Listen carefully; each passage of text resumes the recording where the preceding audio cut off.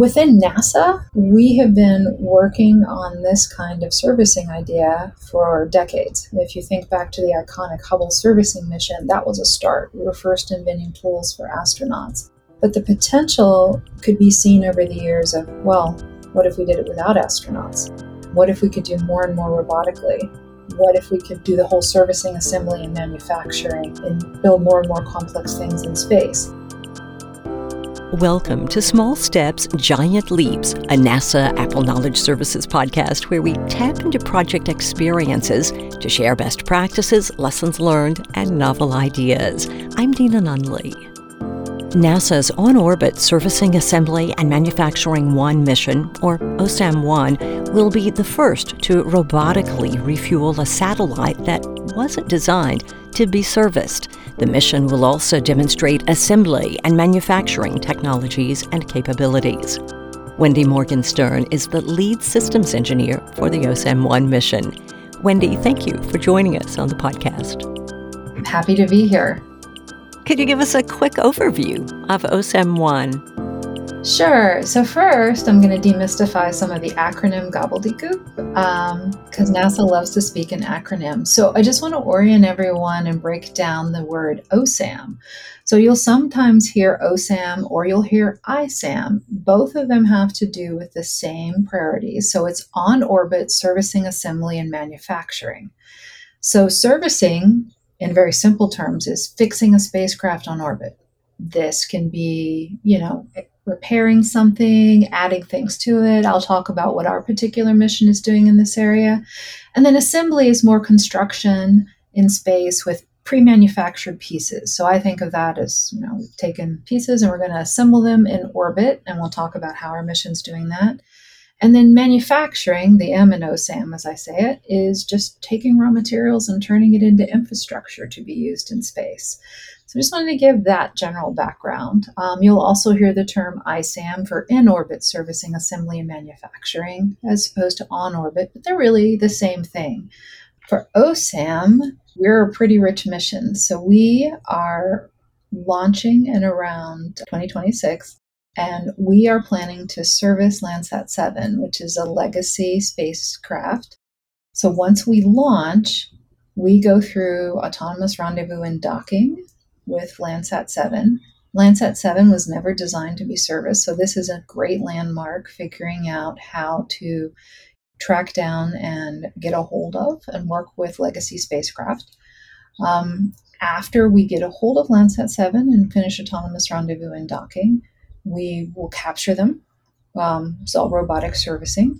We put them into our berthing system. So now we become one super spacecraft, or a stack, with both our servicing vehicle and then Landsat-7 sitting on top of us. This gets us up to like 7,000 pounds of spacecraft to throw around. So then we sit there with our robotic arms that we take with us, having successfully captured, and we're starting to take apart Landsat-7 to do some servicing. And I can describe those tasks a little bit more when we talk about the technologies we're developing. But after we finish refueling and closing up Landsat-7, that finishes out like the S, the servicing part of our mission. And then we move on to the assembly and manufacturing. We also carry a payload. So Spider's payload is the Space Infrastructure Dexterous Robot, just to spell out the acronym. So Spider will do the A and the M in OSAM. So we take to space a 3-meter antenna broken into 7 pieces. If I want to paint a visual picture while we have on the audio, I kind of think of it as a petal of flower. So there's a central element and then 6 elements around that will turn it into a 3-meter communication dish. So we take those 7 pieces with us to orbit and we assemble them robotically. And that we do a couple times for repeatability, and I'll talk about why that's a good technology to demonstrate out. And that is our very, very brief A in an OSAM assembly. Then with manufacturing, we have a piece of Spider that we call colloquially MakerSat, another piece of the payload, but it is what you would call an additive manufacturing demonstration technology. My younger niece would call it a 3D printer. We take our 3D printer to space and we protrude a 10-meter beam And our experiment there is to not only demonstrate that we can manufacture that beam in space, but to measure the stiffness that it is above our goals, and in fact, how stiff we can make it. So that just gives us a benchmark for really literally printing beams in space. So, talking more about what SPIDER will demonstrate, what can we expect?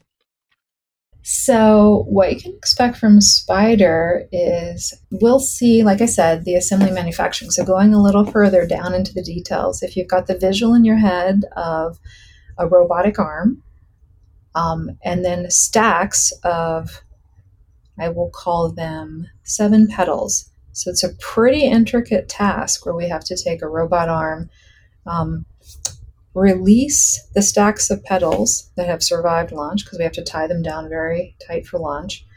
And then we have to move a boom into position and with the robot arms start picking up the petals and putting a central element on and then robotically assembling all the way around. This requires a lot of very careful design and consideration in the early stages. Each of these you have to think about, okay, an operator on the ground who may be working with up a 3 to 6 second communication delay is the one running these tasks. So you have to think very carefully about where your cameras are going to be to let the operator see so they guide the robot arm. You have to think very carefully about how you're going to create attachment points so that the end of a robot arm, just teach you the jargon, we usually call it some sort of end effector. But think of it as like the fingers at the end of the robot arm.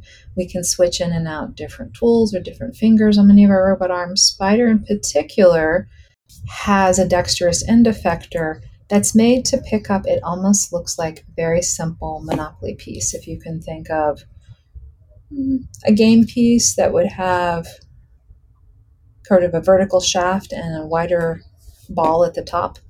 So that gives us something kind of common for the robot arms end effector to pick up.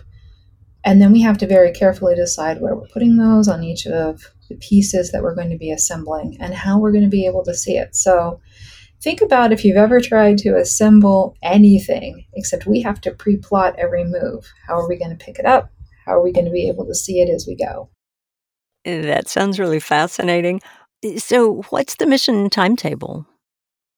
So we will be launching in 2026. We will run our on-orbit series of experiments, as I call them, for approximately 6 months to a year. And so at this point, we're in the middle of build. We've passed and closed out our critical design review, and we're in the middle of hardware all over the garage floor as we bring together the servicing payload and the Spider payload, as well as our spacecraft. So far, Wendy, what are the biggest engineering challenges? I love this question. So, one of the things you have to think about for OSAM is that OSAM-1 is a technology demonstration mission. So, we are supposed to have a lot of engineering challenges.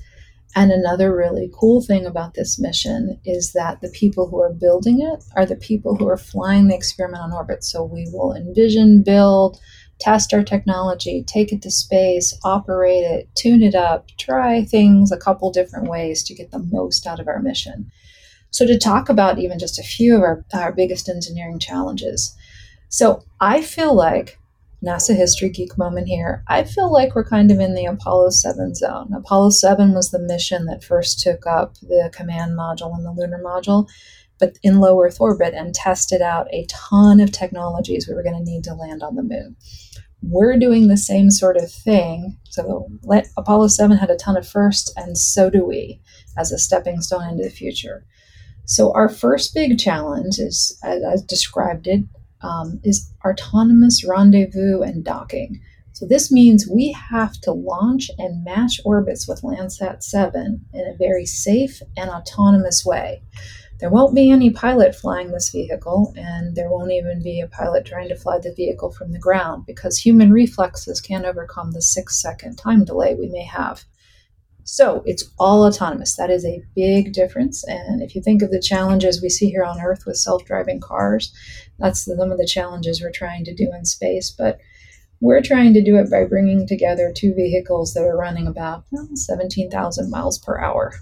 We start out with our space vehicle about 30 kilometers below Landsat 7, and then we go through rendezvous in a series of very deliberate steps. We're closing on Landsat 7 by decreasing the range, the distance between the two spacecraft, and about a kilometer out, think of yourself driving a car, it's on the far horizon. So L7 is now kind of a dot. We found it, and we're using our LiDAR. For people not familiar with LiDAR, that's a light detection and ranging where we ping a laser out and we get the return. And that will give us both range and bearing. So the distance to where we're seeing the Landsat 7 dot on the horizon and kind of the direction, the bearing off our bow, to use an analogy. So once we have our spot, again, we go through our next step of closing in the distance. And you'll hear this talked about in the OSAM community in general is far field work and then near field work, and then we get into proximity operations when we're close enough to the thing we want to rendezvous, and then we're all the way up to capturing. So for us, as we walk through those stages I'm describing, we carry a wide variety of cameras to give us a good picture of the target as we close the distance. So we are using cameras both in the visual range and in the infrared range, which is new. Infrared we've played with a lot on orbit, kind of seeing how things look in the infrared, but closing a control loop around it to drive a car, that is a significant new guidance, navigation, and control technology. So there's another big engineering challenge for us.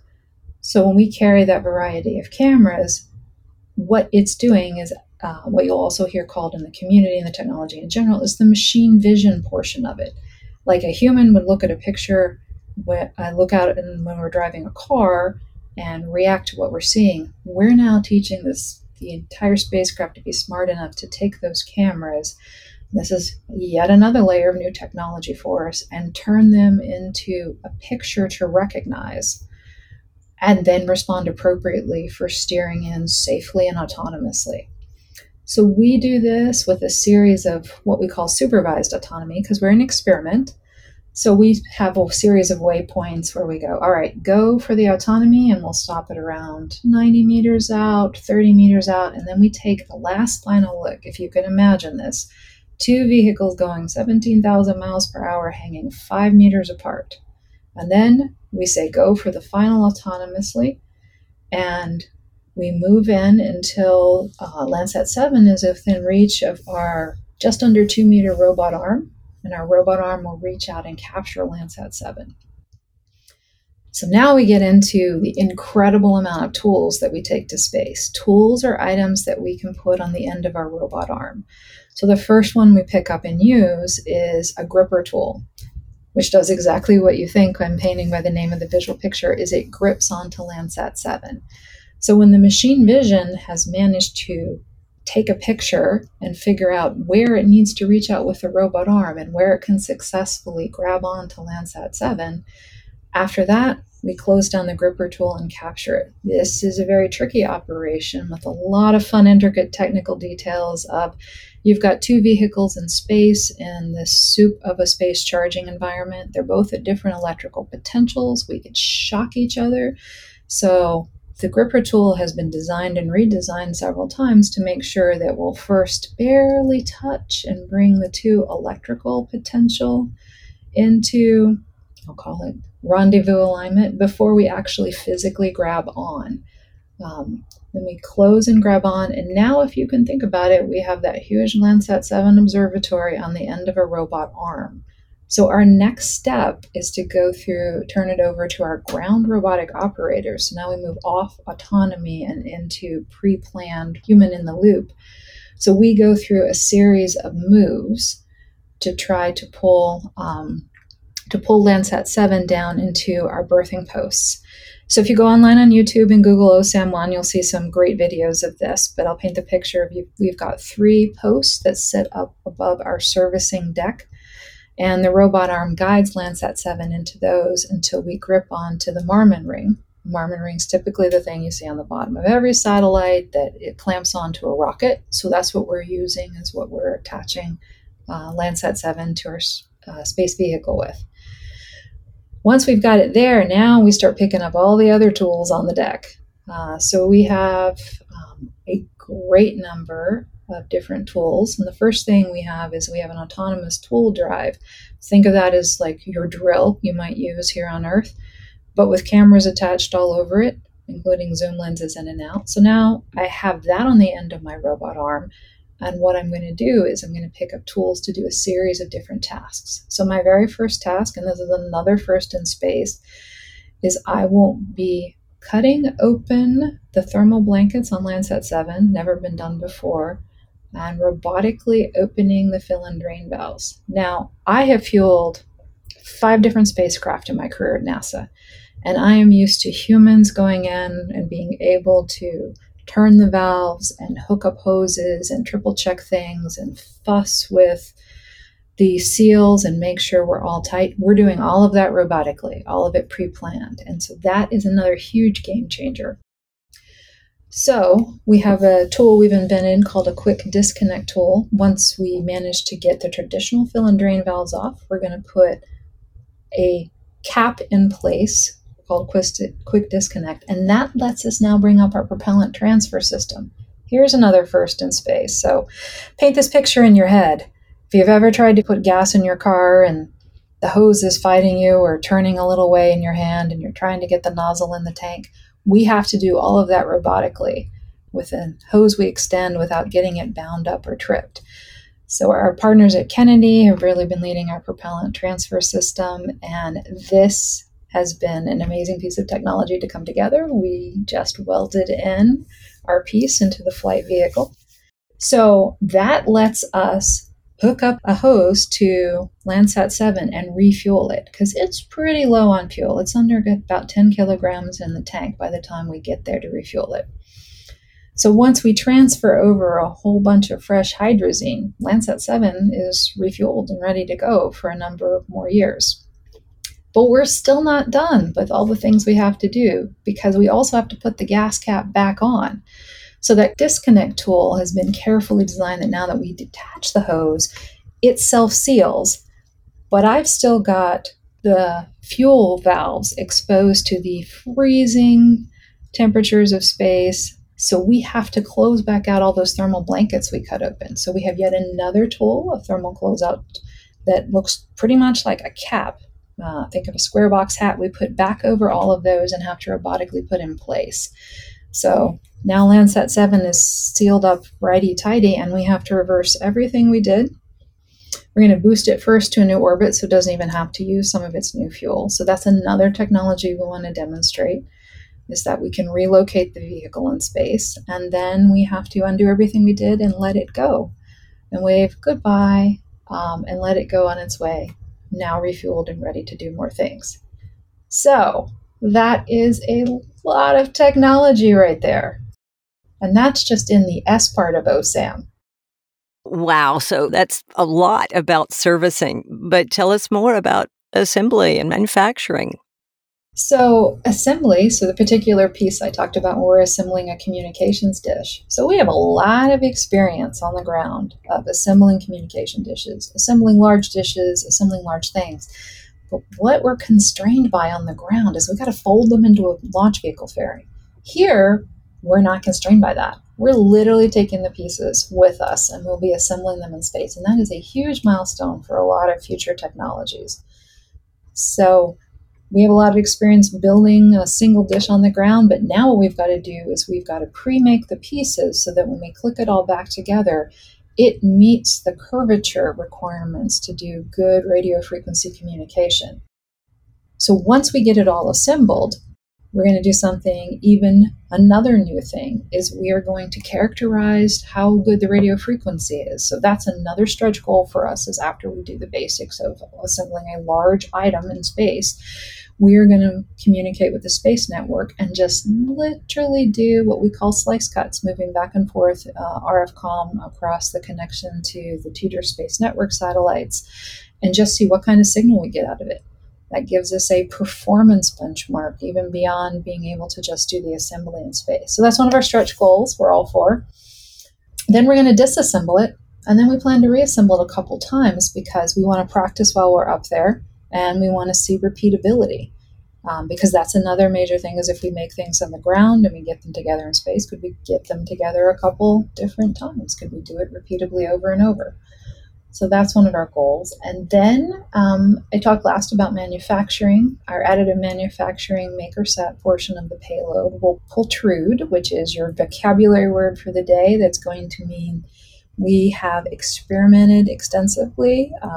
Tether's Unlimited partners are actually manufacturing MakerSat, so they tried a whole bunch of different dies, which, if you're a 3D printing geek, is the shape that you're running the melted material through. So we're pultruding a U-shaped beam, nice, strong, mechanical shape, and we have a target on the end of it, a visual target.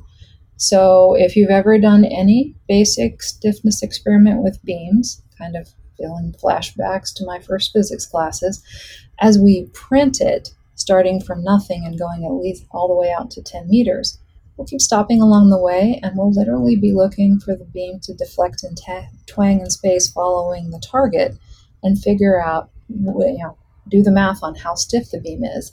And we'll be able to correlate that with the data internal to the 3D printer on MakerSat of how far we think the beam's gotten and how stiff it'll be. So that's sort of two things. We're coming up with a measurement technique at the same time we're printing a beam in space.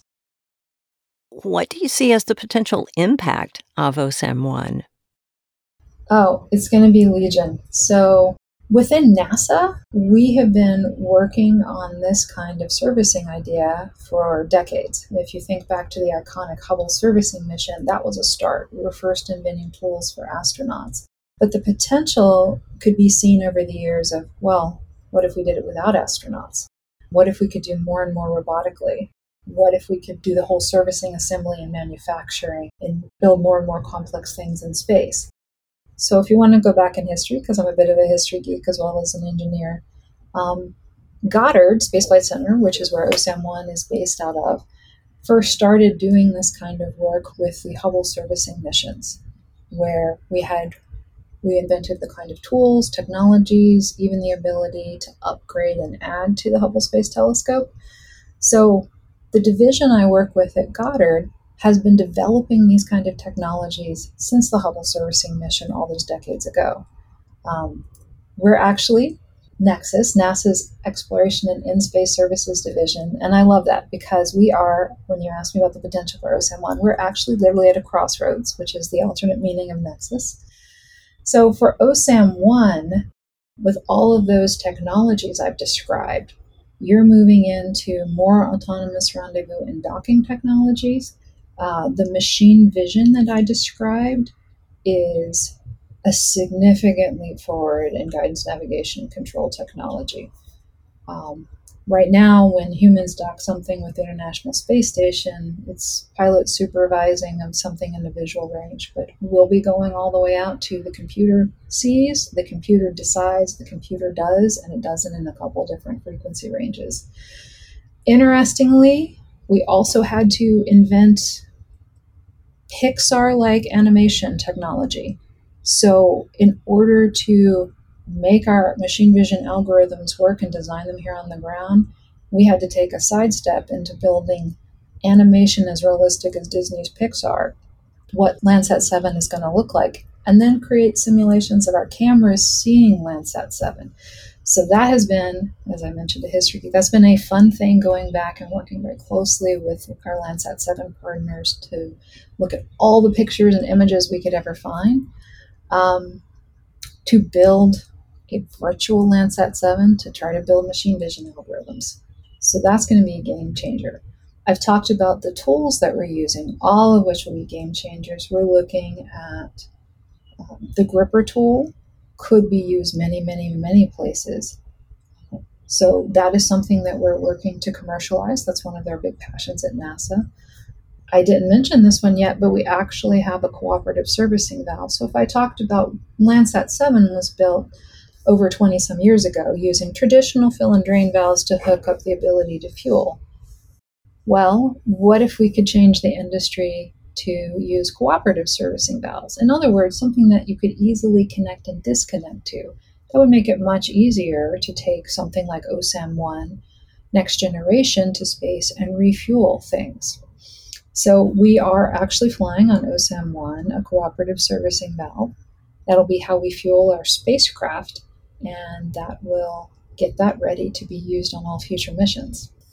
The other thing I can think of that's game changing, my science mission directorate folks are already looking at if we can assemble things in space, we're out of the limitation of the fairing. So you can now think about I could assemble huge telescope dishes, huge communication dishes. I could assemble large occulters for telescopes in order to say study an extremely brightly lit object, but maybe study the corona around it by blocking out the middle. These are all ambitions NASA's had for a while, and if we can build them in space, we won't be as limited by the technology required to fold stuff up into the origami to fit inside a rocket fairing. You talked about the Hubble servicing mission. Are there lessons learned and experiences from past missions, such as Hubble, that have helped you and the OSAM-1 team develop this mission? Absolutely. Like I said, Goddard's first experiences definitely started in Hubble servicing, which taught us a ton of things about being able to see from the ground. So let me paint another picture in your head from iconic footage. So we've all seen the footage of a Saturn V rocket launching the Apollo missions.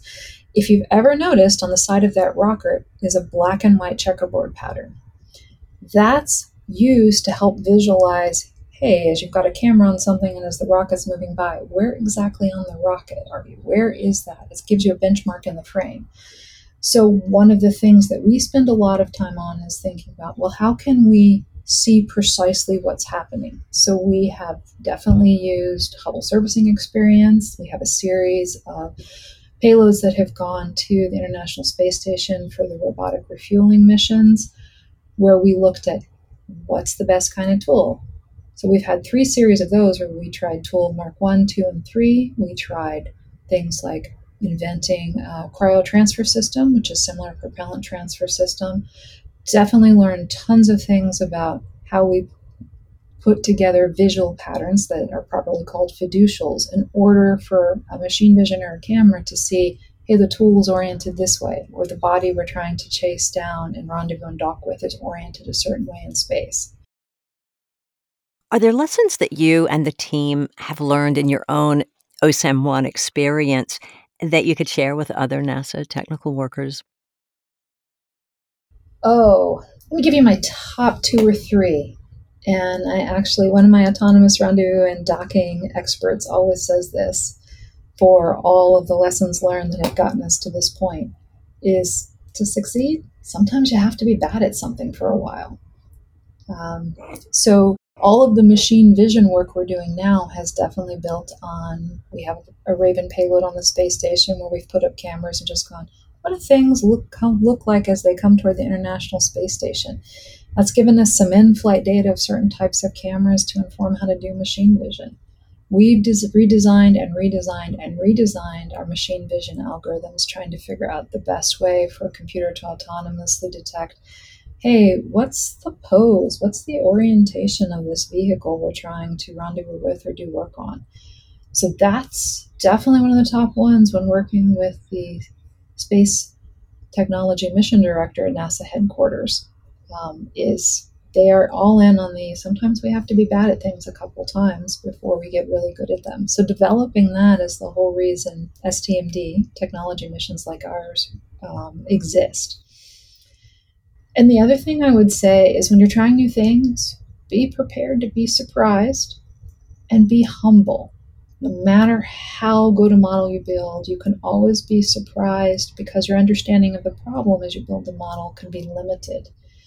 So one of the most powerful things that I use working on something like OSAM tech development is, think you just might be wrong. Be humble and question things, which leads to the third lesson learned, which is applicable to almost everything I've ever worked with at NASA, is you want to build the highest fidelity ground test you can when you're trying something totally new. And we're trying a lot of totally new things. We have a whole robot operations center of many complex test beds where we try all of these different technologies over and over again. So I think those are my top 3. Those are super helpful. Thank you so much for sharing those. How do you think the technologies being developed for OSAM-1 will benefit commercial industry? So at this point, our whole industry, both commercial and government, are really putting together OSAM-1 and or ISAM by either name, trying to put together standards, things like, hey, if everyone can use the cooperative servicing valve that we've been developing here in the Nexus division and for OSAM, if everyone could adopt those standards, if everyone could agree on standards, we can commercialize that. We sponsor an annual OSAM-1 technology transfer workshop, which literally we try to invite anyone interested from any other government agencies, anyone in our commercial partnership, and say, hey, what can we license? What can we transfer you? What can you take out of the catalog where we've done the work? And then take it over to the private sector and make sure everyone's got access to all of these OSAM technologies. We've definitely licensed out the cooperative servicing valve and the gripper tool, and even the client berthing system, which is the proper name for how you, once you've got a hold of the vehicle you're trying to do servicing to, how you clamp it down onto a steady work platform. So all of those have already been commercialized. And you can learn more about the OSAM-1 mission and topics discussed during our conversation at apple.nasa.gov/podcast. Many thanks to Wendy for joining us on the podcast. Her bio and a transcript of today's show are also available on our website. We'd love to hear your suggestions for future guests or topics on the podcast. Please share your ideas with us on Twitter at NASA Apple, that's APPEL, and use the hashtag Small Steps, Giant Leaps. As always, thanks for listening.